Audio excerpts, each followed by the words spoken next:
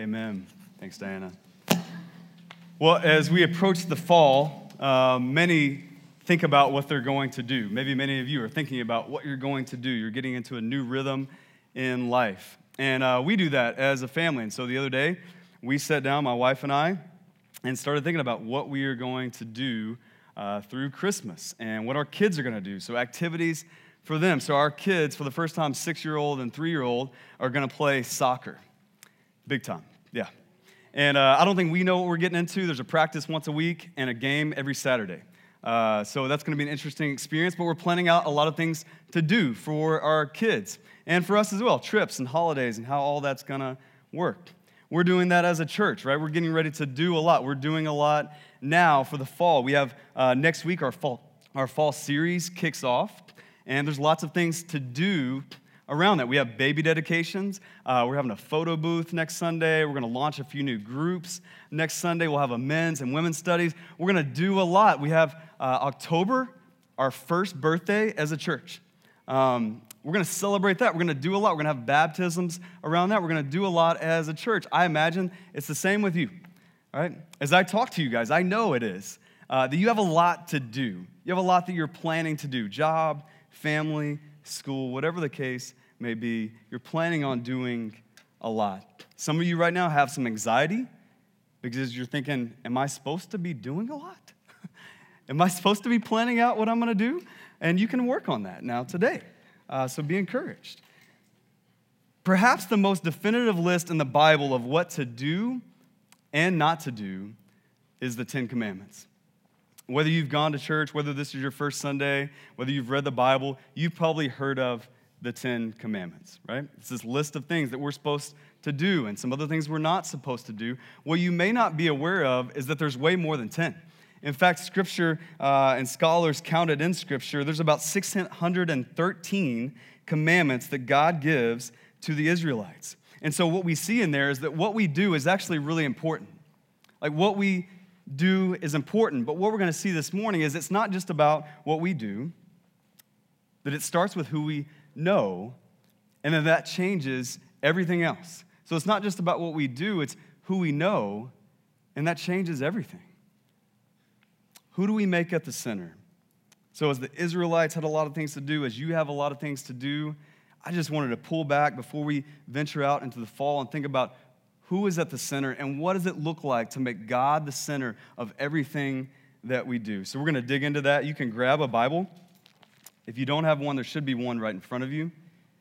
Grab that, head to Exodus 20. You can also look on the screen with us. This is God speaking to Moses and the Israelites on Mount Sinai, and it says this, verse 1. It says, "And God spoke all these words, saying, I'm the Lord your God, who brought you out of the land of Egypt, out of the house of slavery." So to really understand what's going on here, you need to understand the significance of what's been taking place. The nation of Israel has been enslaved for about 400 years. Just to give you some perspective on that, the United States is only 239 years old as a country. And so the nation of Israel has been enslaved for a really, really long time. It was generational for them. So a lot of their people, that's all they knew. They had a slave mentality. They didn't have a king. They didn't have a governor to tell them what to do. They were merely slaves and had Egyptian masters. And so as we pick up in Exodus 20, look at verse 2 again. Look at the verse. God tells Moses, I am the Lord. That term Lord is very important. It's a concept that God begins in the opening pages and uses till the very end. It's attributed to the Lord Jesus Christ. And what we see about a Lord is that a Lord is someone who owns property. A Lord owns property. They have authority over all of it. They protect it. They own it. And so I remember owning our first house. And we came home one night to our house that we owned. And there were some people in front of our house. And we start to pull in. And they quickly jump into their car and speed off. That's kind of odd, right? What just happened? Is anything in my house still after that? And it was Christmas time, and so some people in my church thought it would be fun and funny to decorate my house. And they knew when we were going to be gone. It was a very deceptive plan. People in church, be careful. But it was Christmas time, and so they put fake snow everywhere. They wrapped our door. They thought they were so cute. They put stencil in my yard, silver stencil in my yard, in my bushes, in my tree. It took 3 months to get that out. And listen, don't get any ideas. If you come to my house, I'll tell you in a second what I'll do. So after we excommunicated them from the church, my wife and I sat down and we just thought about what would it look like if we came home and that was a robber. That was my idea. I just started thinking, what would that look like? Like, what would we do if that happened? And so I'm like, would we just hop out of the car and run and just tackle the guy? Or would we call 911? Like, what would we do? And my wife is just kind of looking at me funny, and she's like, we would call 911. And she's like, why? What would you do? And I'm like, I would run and I would tackle that guy. This is my house. You see, with God, all of creation is his house. He owns it. He protects it. He has authority over all of it. It's all his. It's his house. All of creation, everything in it. Scripture says that he's sustaining it, that he's Lord over all creation. So listen, you need to know, especially in our society today, I don't know if you get into politics, but no matter the president, no matter the king back then, no matter the governor, no matter the mayor, no matter the police chief, no matter your boss, that God reigns over all.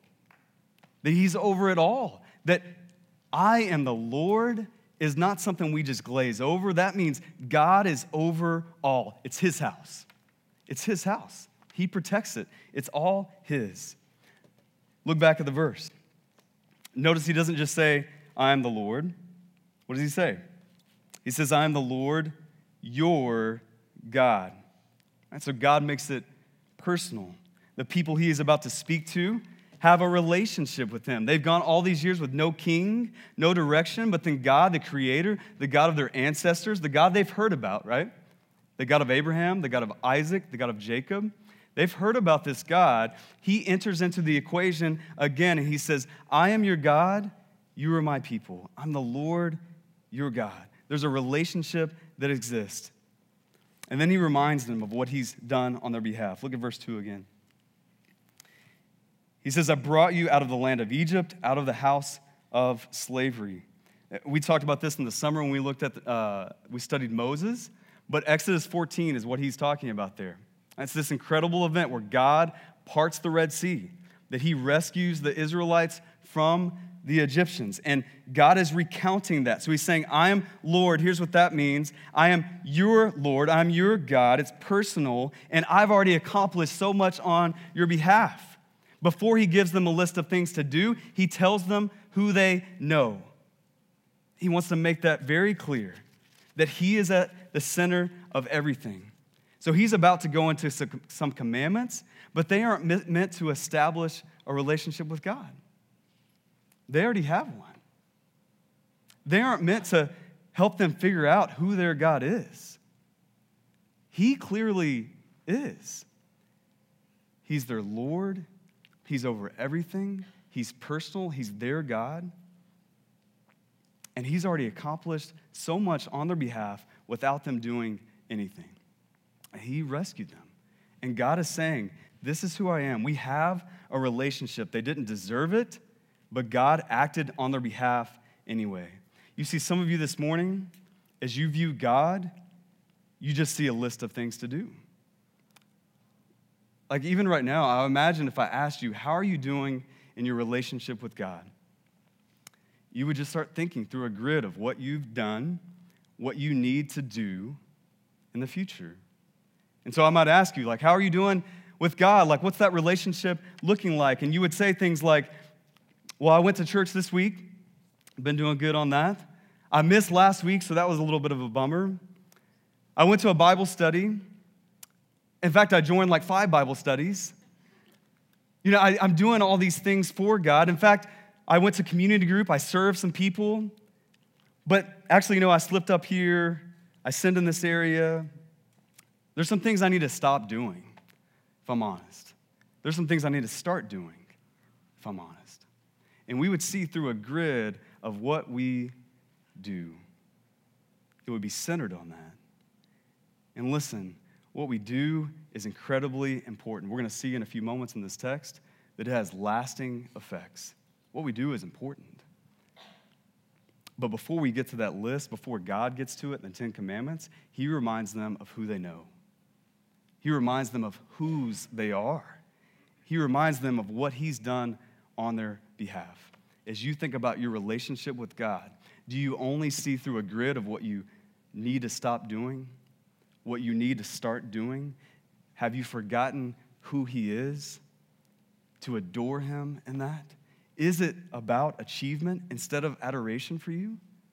Has it gotten to that place? Have you been in church so long, going through the motions, doing a lot, that your awe and your wonder of who God is, that he's a personal God, that he's rescued you, that's all gone away? And that the reality is you're just thinking about what you did this week, what you're going to do next week, what you have to do this fall, and you make a list. Because I know all of us, we make lists. I do that, right? Maybe you make them on paper. Maybe you make them digitally in Evernote. Maybe you make them in your head, right? But all of you right now, you have a list. At the very least, it's in your head, and it's things you do and don't do, things you need to stop doing and start doing. The reality is, if we stare at that list too long, and some of you have, at some points in my life, I have. If we stare at that list too long, here's what happens. I think three things. The first one is self-righteous satisfaction. We look at that list and we think, I did this. I completed my list, and we have a self-righteous satisfaction. The second thing, we have an overwhelming anxiety. We think there's too much. If we just look at the list, there's too much. Why even try? The third thing, we have a guilt-ridden shame. We say, I can't do this. I haven't done that well on this list. I'm not doing things well.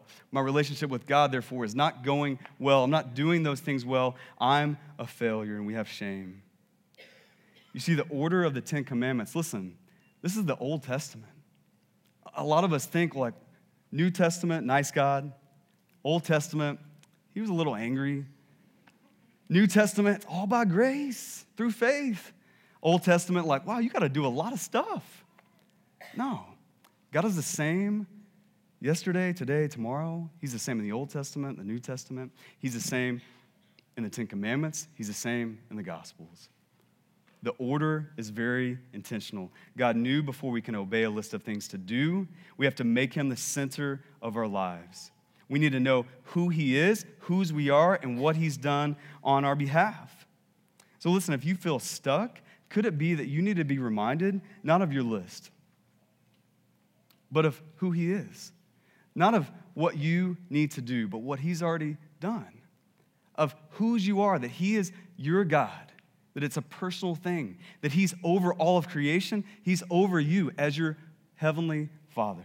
Could it be that if you've gotten off in your list and your relationship with God and you're not even sure what you would say, could it be that you need to be reminded of that? Before you lay out the list in your life spiritually for your plans for the week, we need to be reminded that God is at the center. Otherwise, we need to throw the list out because it doesn't matter if he's not at the center. And that's what we see in this text. Look at verse 3. Verse 3 says this. He says, you shall have no other gods before me. You shall not make for yourself a carved image or any likeness of anything that is in heaven above, or that is in the earth beneath, or that is in the water under the earth. God makes it abundantly clear that he is their one and only God. Why would God need to say that? You think about that? Why would God need to say that? Well, you need to know in that culture that everybody had multiple gods. That, in fact, it would be unheard of to see a nation declare and decide, this is our one God. That just didn't happen. And so historically, this was unheard of. And so God is making sure that they know, like, something's about to change. Like, I'm not like every other God you worship. Like, this is different. I am to be your one true God. And so instead of having a God for healing, a God for farming, a God for relationships, a God for love, a God for blank, that I am the one God. I'm the one source, that you depend on me for everything. So if you got war issues, you come to me.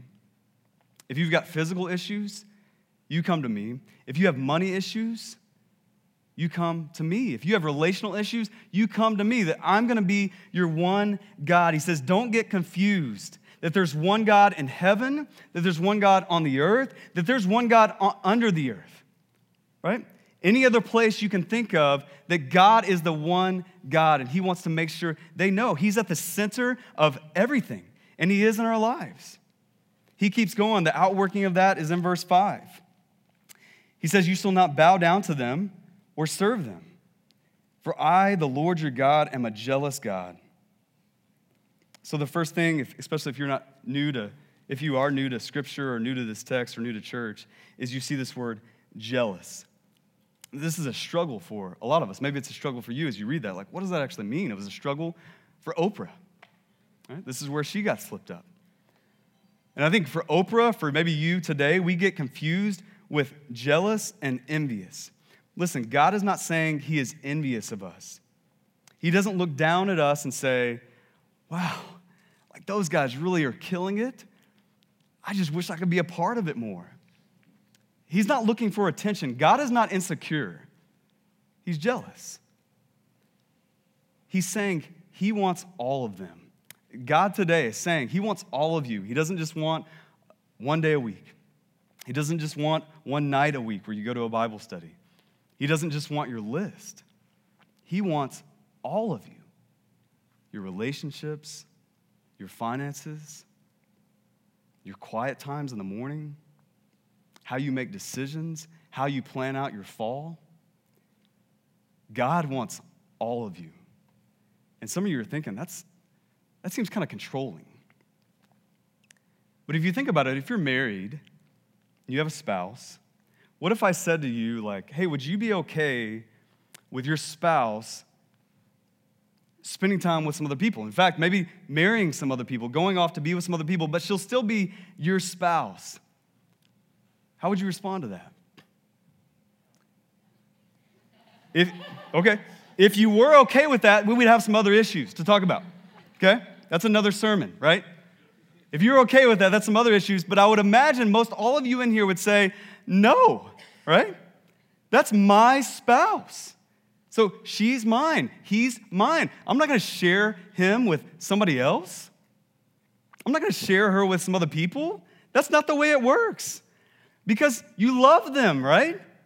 You care about them. You want all of them. You don't just want the physical part. You don't just want the emotional part. You want all of them. That's what you said. In case you don't realize it, that's what you said when you said, I do.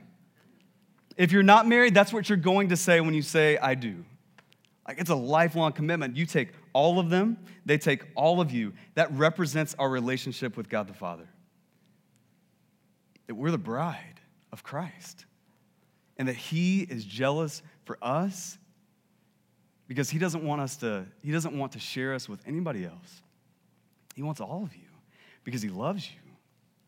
And maybe you're thinking, and you look at your life and you're thinking, I don't know that he wants these parts. Like maybe he didn't think about me when he said all these things. Like maybe he didn't think about me when he sent Jesus Christ. Maybe he didn't think about me when he talks about the bride of Christ. Maybe that applies to some other people. Maybe that applies to my front side and not my back side. Maybe that applies to some things that I'm showing people and revealing to me, but some things that I'm hiding. I don't know if it applies to that. Listen, you need to be encouraged that God is a jealous God, that he wants all of you, the whole spectrum, the good, the bad, the ugly, the public and the private. God wants it all.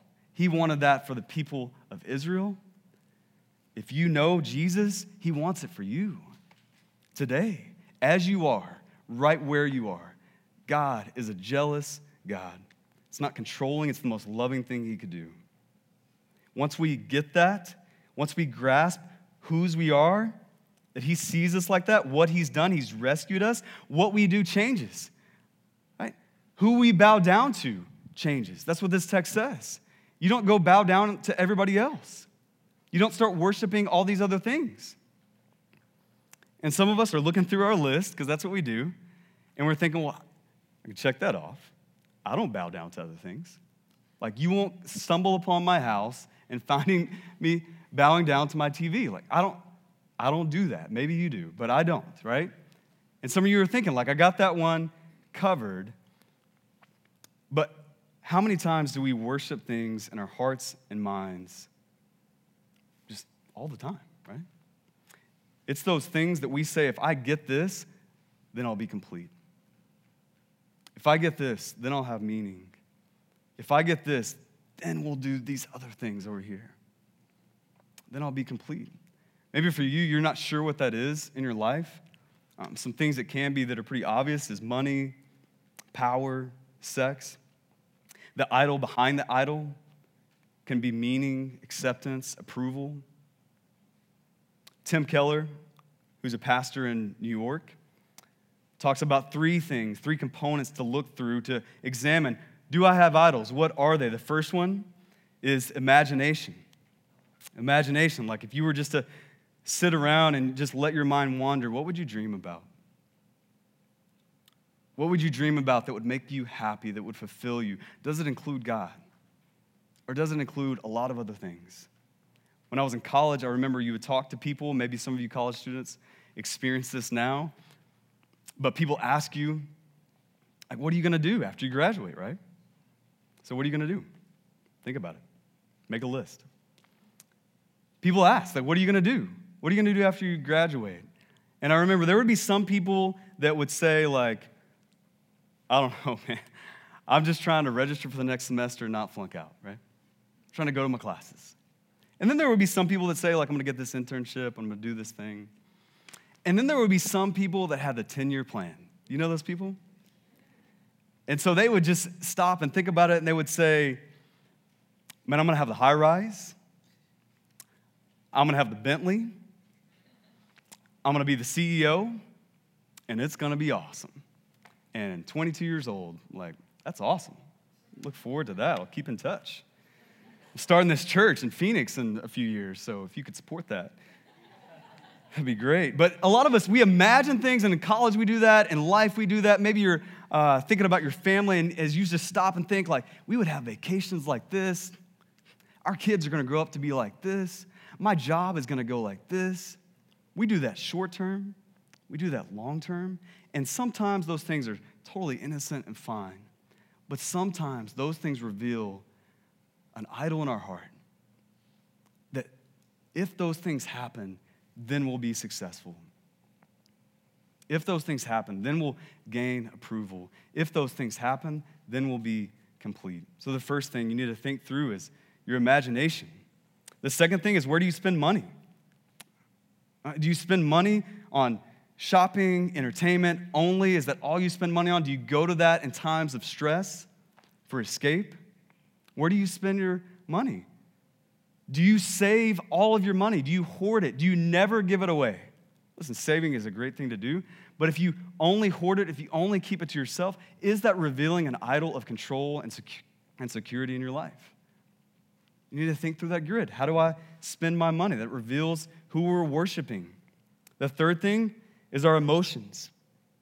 Where do your emotions flare up? Like, where do they hit extremes? So I know for me, just a couple days ago, I was working on this. I was working on my sermon, and just a peek behind the curtain, I write out everything I'm going to say.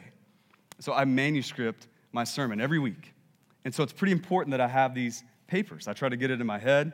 And so I'm doing that this week and kind of jotting down some notes on the dinner table, and I have my pen, which I hold with a death grip with my kids around because it's shiny and they like it.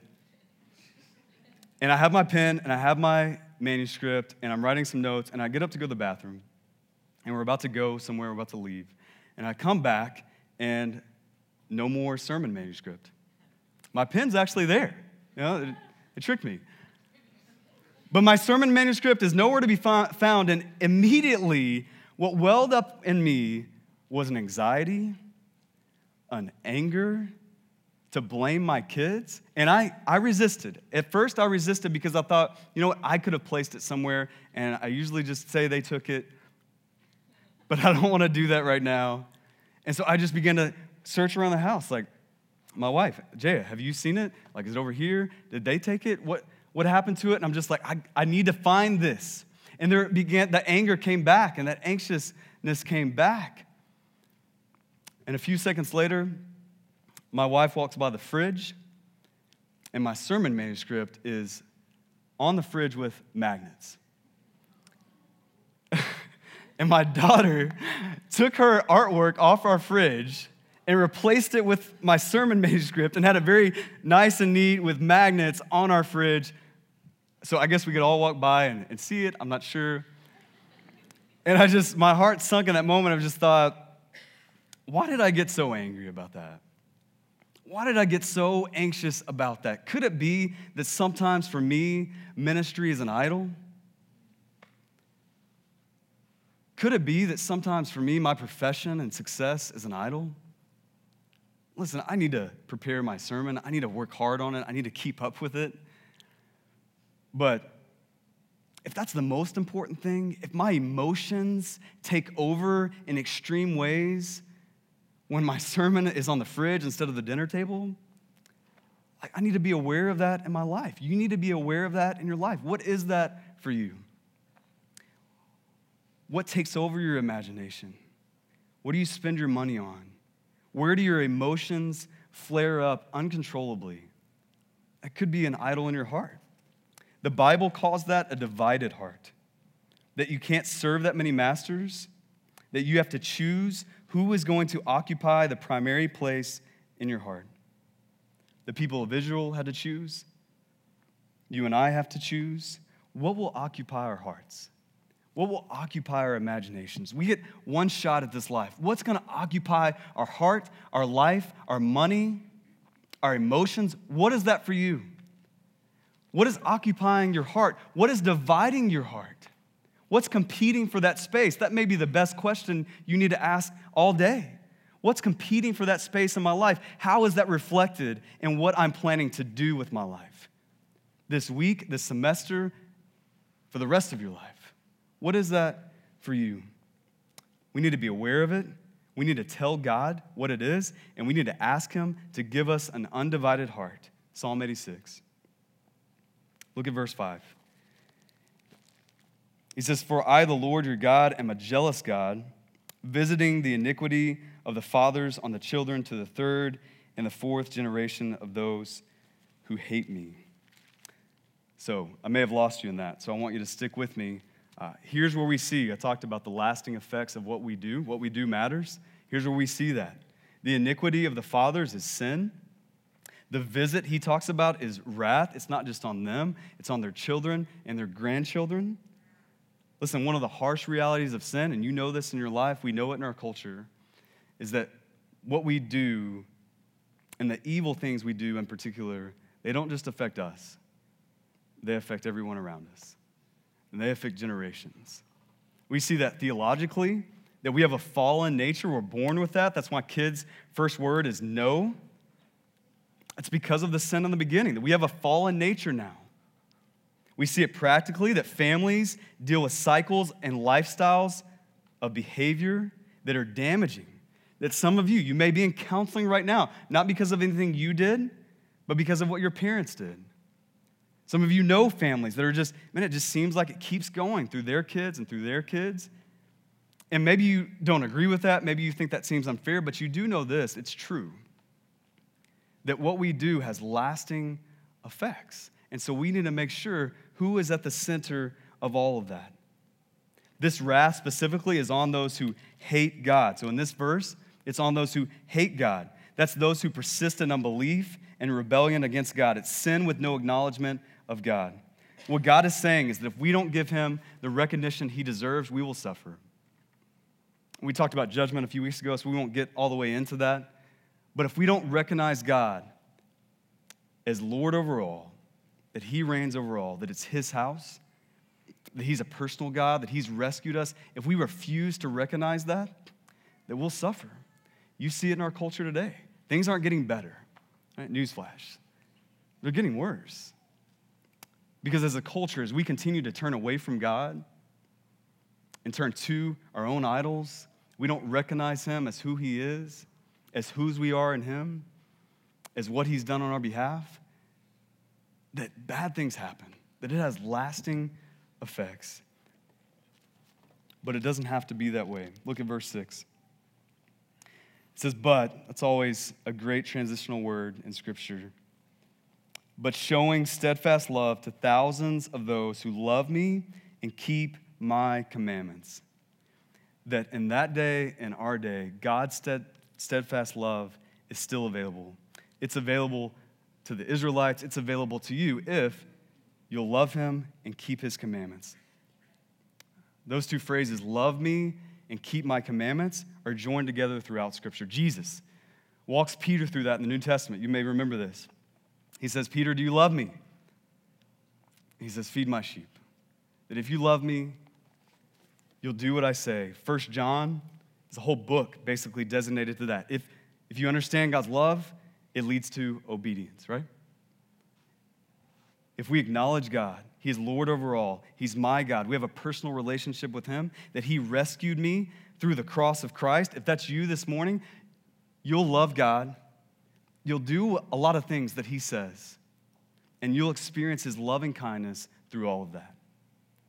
When you do those things, when you don't do those things, that if that's the path that you choose, if you throw up empty hands of faith and trust in Jesus Christ, even today, you can experience this loving kindness forever. That it doesn't have to be this generational sin and consequences of sin that you have to deal with your whole life, that you can break that chain. You can today. Maybe that's you. You can break that cycle today by looking to Jesus Christ, that he paid for your sin past, present, and future. It's a new paradigm. It's a new way of life. It's loving kindness, that you can experience that today. If we kept reading, this list goes on. So we have commandments that involve rest, coveting, murder, all kinds of things. Like I said, if you keep reading even past Exodus 20, there's about 613 things to do, and honestly, they're helpful. Like, we need to go back and read them. We need to follow them. We need to read our Old Testament. Like, that's a good thing to do in your life. I imagine there's lots of things to do. The reality is there's always going to be lots of things to do. As we look at Scripture, as you look at your fall, as you look at your life, there's going to be lots of things to do. For our church, there's going to be lots of things to do.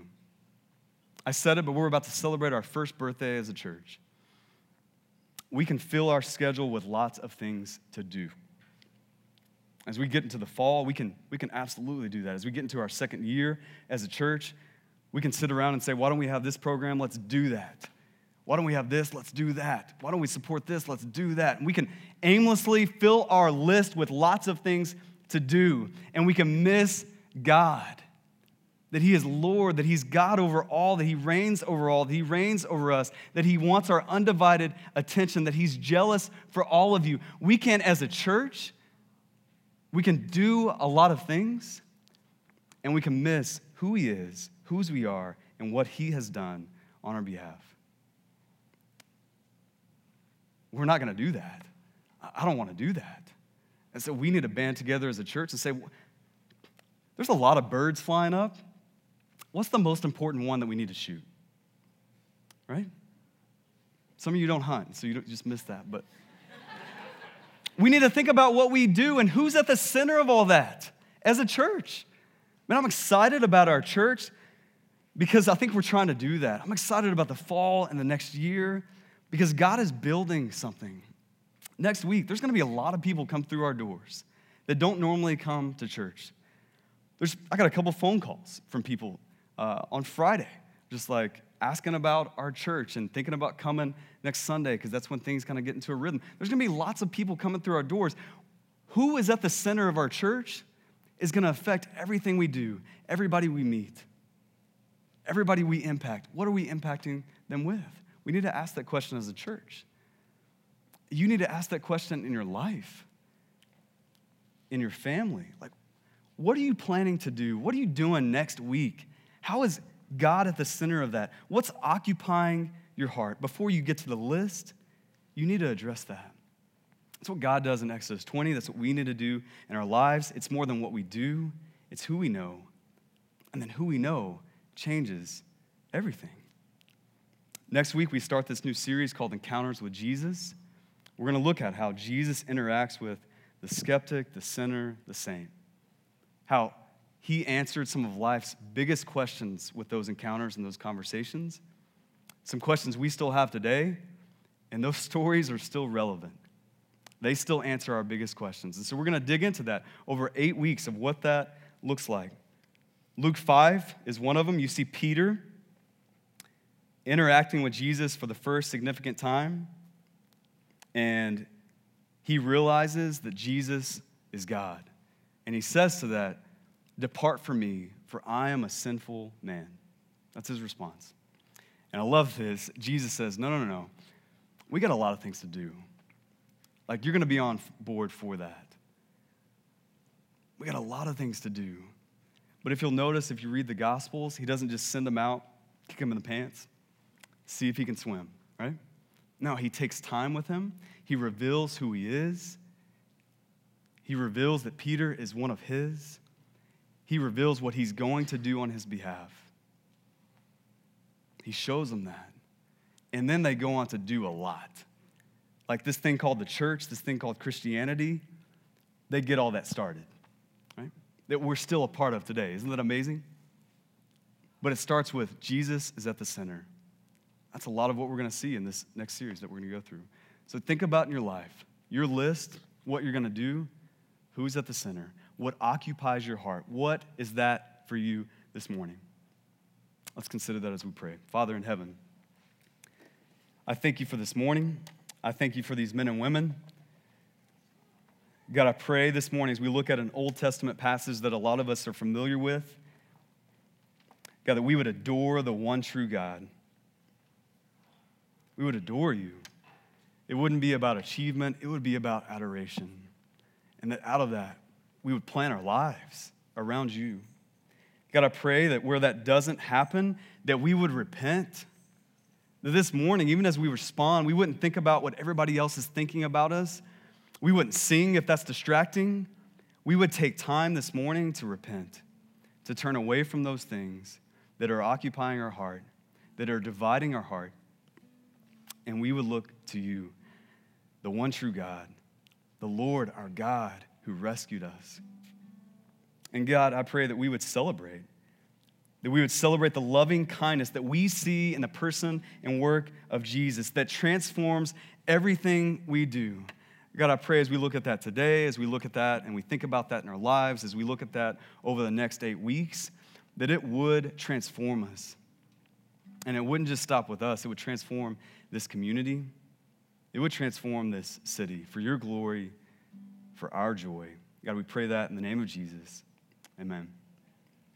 Well, we're going to respond now. We take communion every Sunday as a church. If you don't know what that is, basically, we won't dismiss you. We're going to sing a few more songs, and you can just come as you feel led. We'll have some bread and wine and juice at these 2 stations. You just take the bread, you dip it in the wine or the juice. You can go pray with the people who brought you. You can go pray with your community group. You can go pray with your spouse. You can go pray by yourself. We want to give you the freedom to respond how God is leading you to respond.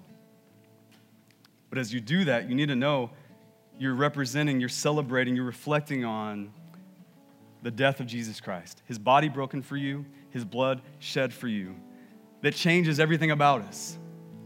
That he's who you know. If you know him, that's Jesus. He died for you. He rose again. That's what we celebrate. That's what we reflect on. That's what we would ask for you to reflect on this morning. Who occupies your heart? Is it Jesus or is it something else? Let's reflect on that as we celebrate and sing.